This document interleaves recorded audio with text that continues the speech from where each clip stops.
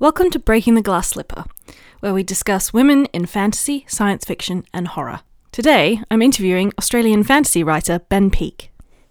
Can you explain to us what you do, what you write, and a bit about where you are in your publishing career? All right, yeah, sweet. I'm Ben Peake. I am currently the author of a big fat fantasy trilogy called the Children Trilogy, which is my big fat weird kind of multicultural fantasy series that I'm writing for the inner child in me, basically, of things that I always loved as a child, but as an adult, I kind of don't connect with as much. Career-wise, well, I've been doing this gig for about 20 years now, and this is probably the most successful I've been in my 20 years, and it'll probably go downhill in about 5 years, and then come back up again 5 years later, and then it'll probably swirl around in a nexus of minimum pay for at least 20 or 30 years after that. So, I'm probably where it's going to be unless money rains from the sky or something like that. So, yes. So, in The Godless and Leviathan's Blood, you've got your main protagonist is a female. Did you sort of start out wanting to write a female protagonist, or did that happen more naturally? Actually, what I started wanting to write out was an ensemble cast book. So I wanted to, like, basically at the base of the book is this idea of diversity and creating like a really diverse kind of world and novel, and not just sort of like on the sidelines, but all the way through. Um, and that included like the cast of the characters and stuff like that. So for example, like, in Leviathan's Blood, where like there are two more kind of point of view characters, it was really important that at least one of them be a woman, so that that balance of kind of like diversity and equality is like kept throughout the whole book. So in many ways, IA, who is like the first character that you meet in The Godless, because she's like the first point of view character, um, is just sort of like part of those like other characters that come. So I don't really completely view her as like the central character of the book, but one of, say, 3 to 5, depending on which book you're in, of the main characters. But she's definitely the central character that the reader connects through into the world. And to be quite honest, I just sort of began writing her in a very natural way. I didn't really think, oh, she needs to be a female. That was just how it sort of started for me, and I just kind of went from there with that. Um, and then as I continued through the rest of the book, I sort of like built the kind of like diversity equality thing around the fact that she was the linchpin character that started it all. And so from her kind of spreads, she's like the center jigsaw puzzle, so to say. So the rest of the puzzle kind of spreads out from where she is, Yeah. if that makes sense. Yeah, it does. Probably more to people who have read the book, but it does to me. Uh, Yeah. Well, I mean, if you haven't come to the book and you started the book, you start with IA, and it's through her that you meet kind of like Berlin, who's the saboteur character, and then through her that you meet Zephyr, who is the kind of like immortal character of the book. That's sort of like um, more into this. It plays a much larger role in the second book, so to say. Yeah, it's also, I found it quite nice where you had, a political figure of power where you've got two very strong women. You've got Lady Wagon, is that how you would say it? I Wagon? pronounce it Wagan, so Wagon. yeah. Okay. And then Zephyr's But with, sister like as well.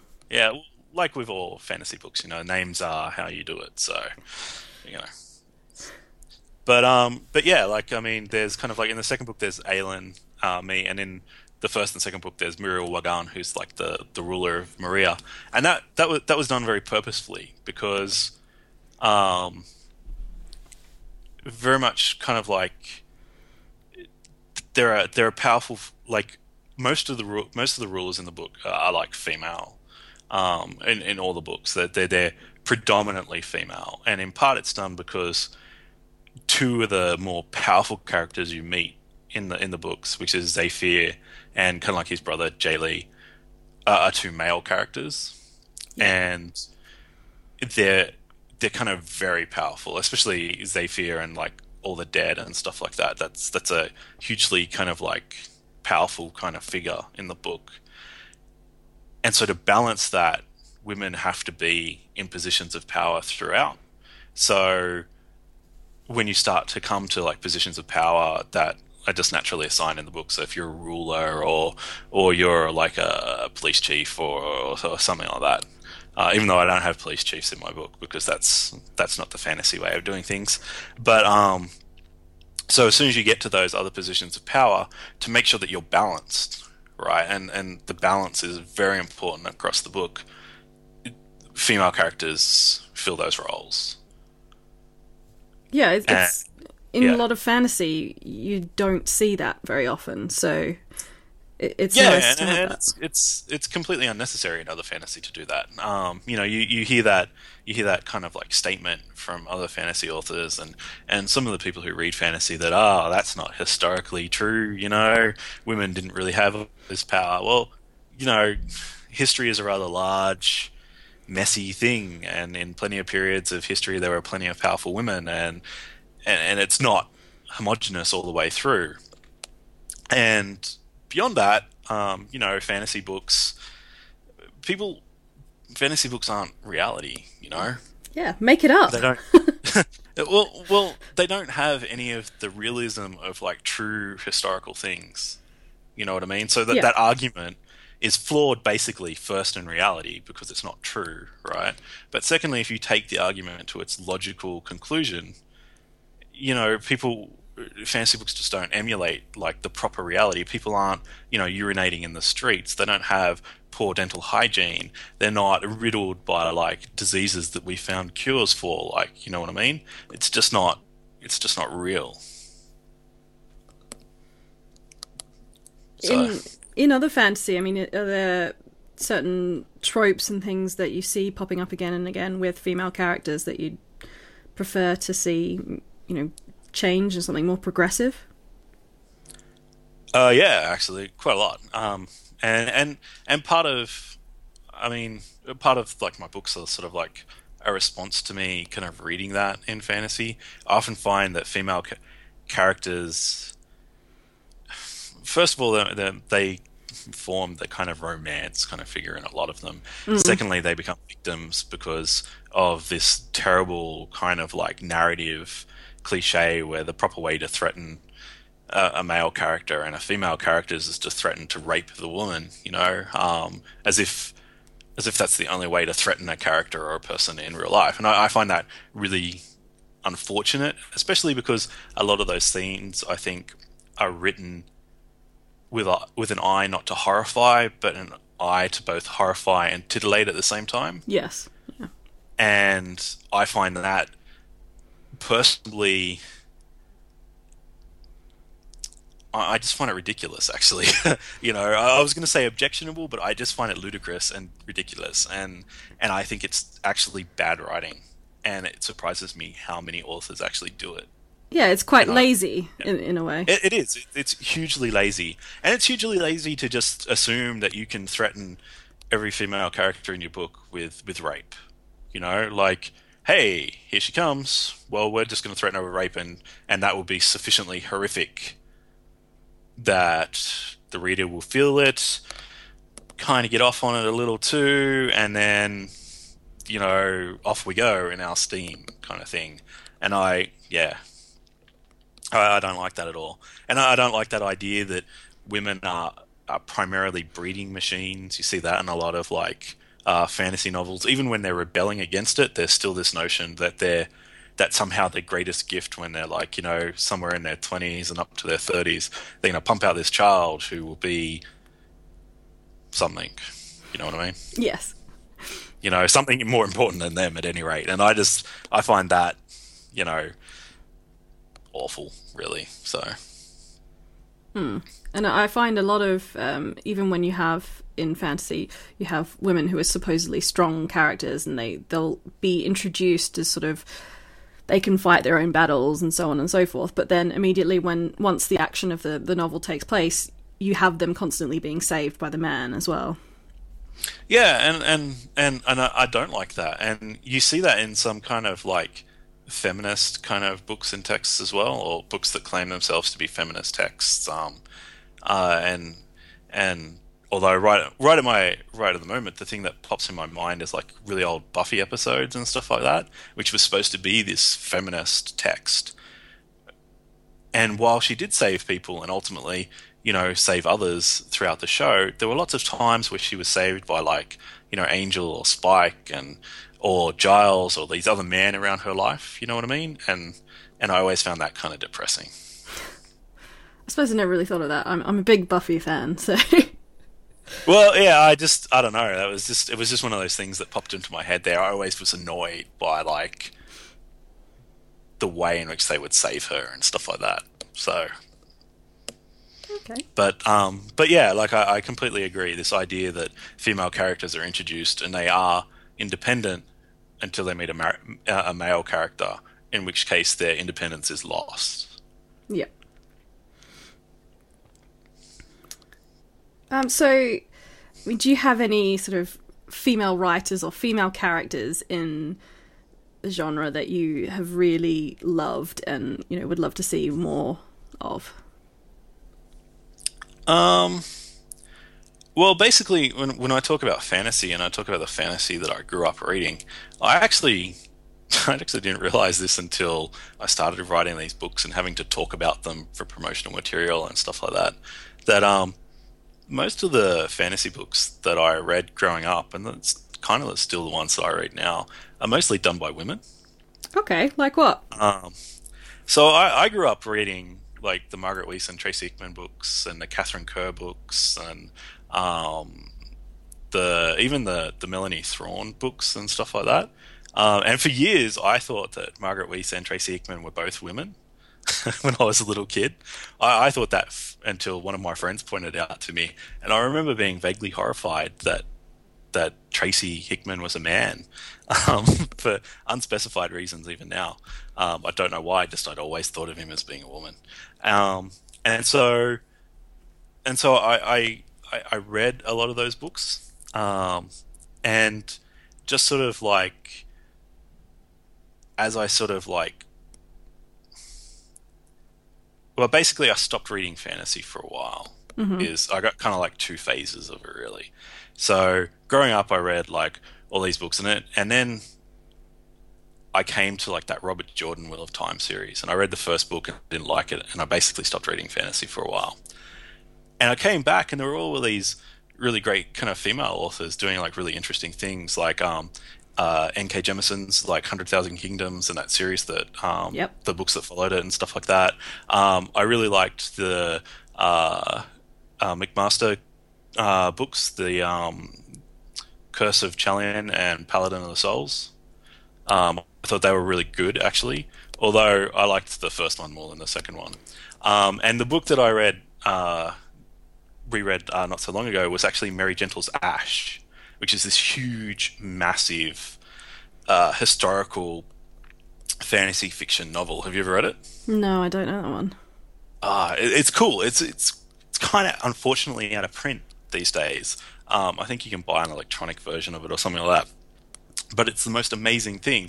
It basically has Ash is like a female kind of mercenary commander that sort of like has built a mercenary group around her in, I think it's like 14th century medieval times and stuff like that.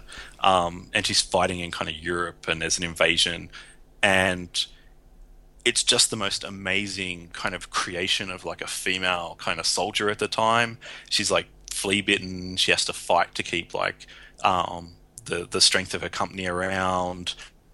She has this like, she basically starts out as an orphan who is like raped in like a soldier camp, and through that, basically builds her kind of reputation, her strength up to the point that she's basically this linchpin of the war and this like prophecy kind of alternate history thing that's coming along. And it's really fantastic and it's really cool, and it's dark and it's violent and it's all the really excellent things that you kind of want in like modern day fantasy. It's also like 1,000 odd pages, so you can hurt somebody with it if you want.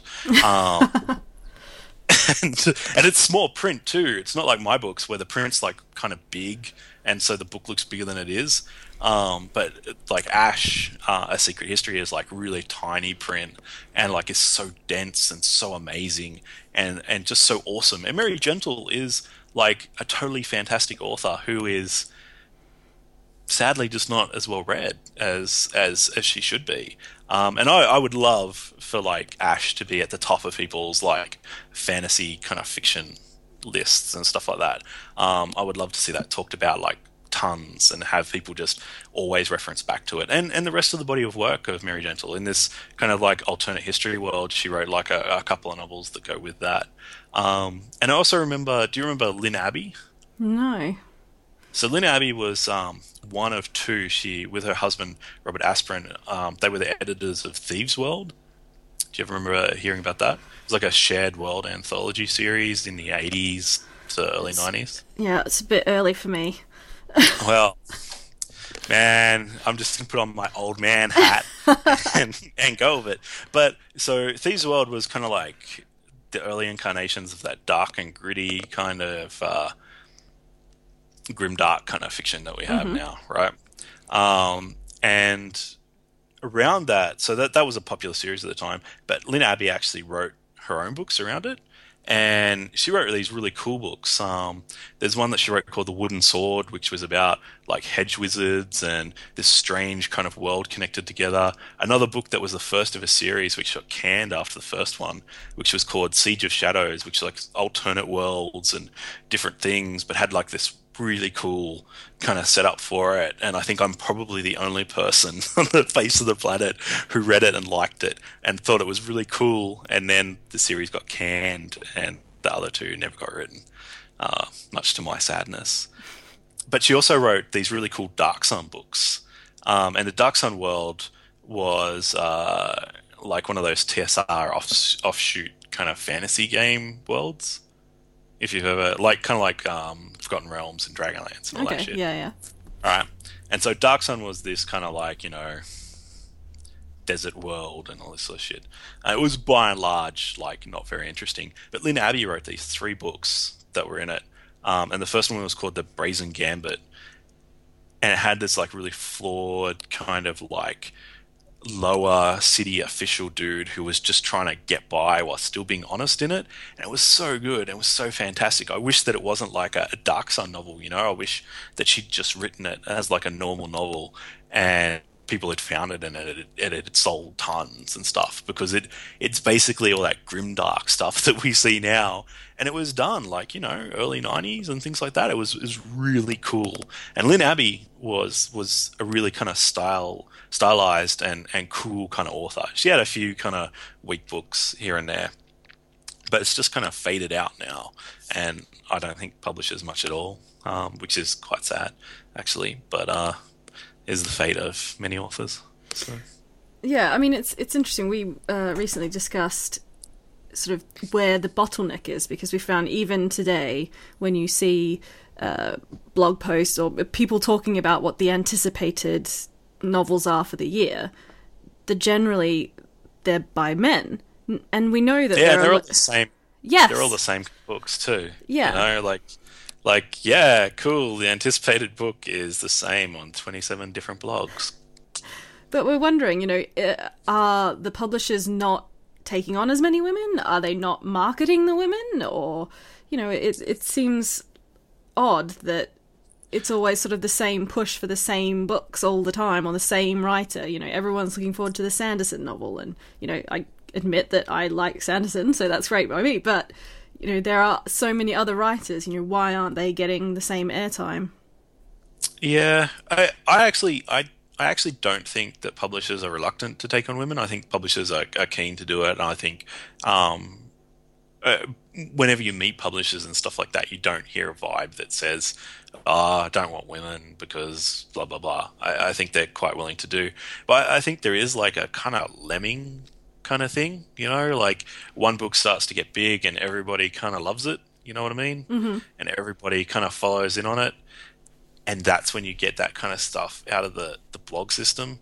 I think perhaps, and I think perhaps the worst elements of the blog system sort of like reinforce that, which is the lazy blogging, where people just want to fill content. You know what I mean? Yes. And so they write a blog post, but it's kind of like thrown off in like 10 minutes, and it's mostly recycled kind of like content from like 6 or 7 different other blogs. In that, they've read it and they've gone, yeah, that book's coming out, so fuck it, I'll just put this on the list. You know what I mean? Yeah. And they don't actually have to do the research themselves. And Sanderson himself is like easy, because you assume the dude's going to have 2 to 3 books out in a year. Yes. So it's like, what will Sanderson's releases be this week? Oh, I don't know. Let's have a title. He's probably writing that book. So, and I think that's kind of sad. There doesn't seem to be a will in some of those kind of blog promotional deals to go out and find new authors and to promote new authors. Partly because I think some of it's laziness, and part of it is also because those unknown authors that nobody knows about aren't going to bring you hits to your site. Yes, that's true. So you create a feedback loop, kind of. Yeah, and you create like a nasty kind of mix and stuff like that going on, which basically freezes out new authors. You know what I mean? Yes. And those without established kind of audiences. So it's a bit of a shame. I'm not a big fan of it myself, but what can you do? I featured your book.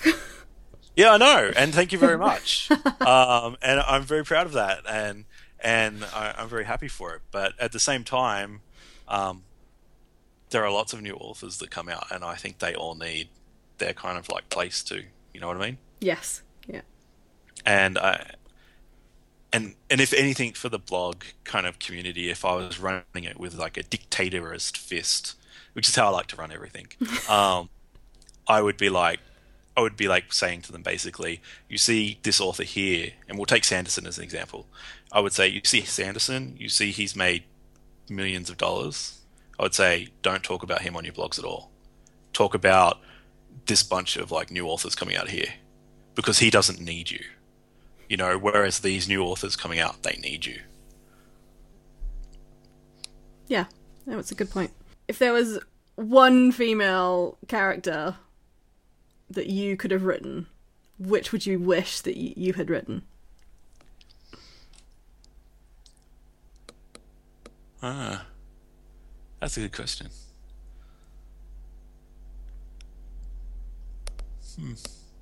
You know who I reckon I probably would have gone for? Did you ever read like those original Dragonlance books? No. No? Alright, so within those books is like they're terrible books, right? You got to read them when you're 12, okay?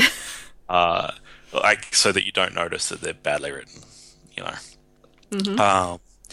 And actually, no, I take it back. The Character I Wish. Did you ever read the Catherine Kerr books? No. I'm feeling very underread here. All that kind of stuff. They're really cool. You should check them. So anyway, the Catherine Kerr books, if people haven't read them, they're really sweet because they're all about like past lives and shit like that. Okay, so she often runs through her books multiple narratives with multiple characters in multiple timelines, and so the idea of the book is that basically through the current timeline, the characters are trying to break the bad kind of narrative structures that they've been stuck in, which is mostly tied to a romance through one of the characters and a curse through the other and stuff like that.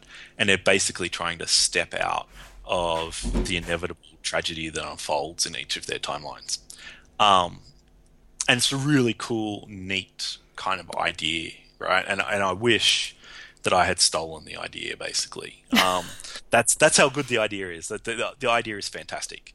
And she has a character that she starts off with there called Jill. And Jill is basically the object not really the object, but the figure around which the curse kind of swirls a bit, because she was the object of desire of the two men, one who was cursed and the other one who I think kills her originally. I could be wrong about that. It's been a while since I read the books, but at any rate, in the current timeline, he's actually her father, and he's like a Ooh. mercenary character who has sort of like who recognizes that he has these kind of like unhealthy desires for his own child and stuff like that. Actually turning him into a quite interesting kind of character that's like written in the series. But anyway, Jill starts off as like a girl who moves through the series up to being like this old woman who's like a kind of powerful wizard and stuff like that. And she was really cool and really interesting. And she like becomes a mercenary, like basically in the book the mercenaries are called like silver daggers because they have like these daggers made from solid silver, which seems strange for poor people to get, but it works in the book. And and she was really cool. She was like really strong and independent, and she really didn't like the idea that what she needed to be was this figure who broke the curse for one of the other characters because she wanted to live her own life and have her own kind of destiny and movement for it. And I always thought that was really sweet, like really cool. And if I could have created that character, I would have created her. I've spoken to you before about the cover of The Godless and how you championed having a person of colour on the cover, and I was wondering if you could talk a little bit more about that for us. Well, originally it wasn't my idea, actually. Originally Okay. it was my editor's idea at the time, which was Julie Crisp. And her original cover plan was to put one of the main characters on each of the books so that it would be like a kind of diverse kind of book cover sections when you put them together. So Mm-hmm. she was going to start with IA, go with Zephyr, and end with Berlin. And for those who haven't read the books, IA is basically a character modeled after Southeast Asian kind of descent, and Zephyr is more of a European white guy, and Berlin is basically a sort of black African figure like that. The actual cultures they come from don't mirror that at all, but just for looks, it'll help. Um, and I personally don't like people on covers. I just don't like people covers. You know what I mean? Yeah. But I was very supportive of this idea of having a diverse kind of cover. And when Julie said this is what we're going to do, I was like, well, I'd rather have a cover without people on it. But if this is what you're going to go for, like I'm going to support that. Like I fully believe in the ideology of like putting non-white females on covers and not hiding their faces and shit like that, and basically embracing that diversity. You know what I mean? Like the only way you're going to change shit is by embracing it. I mean, and it is the world. You know what I mean?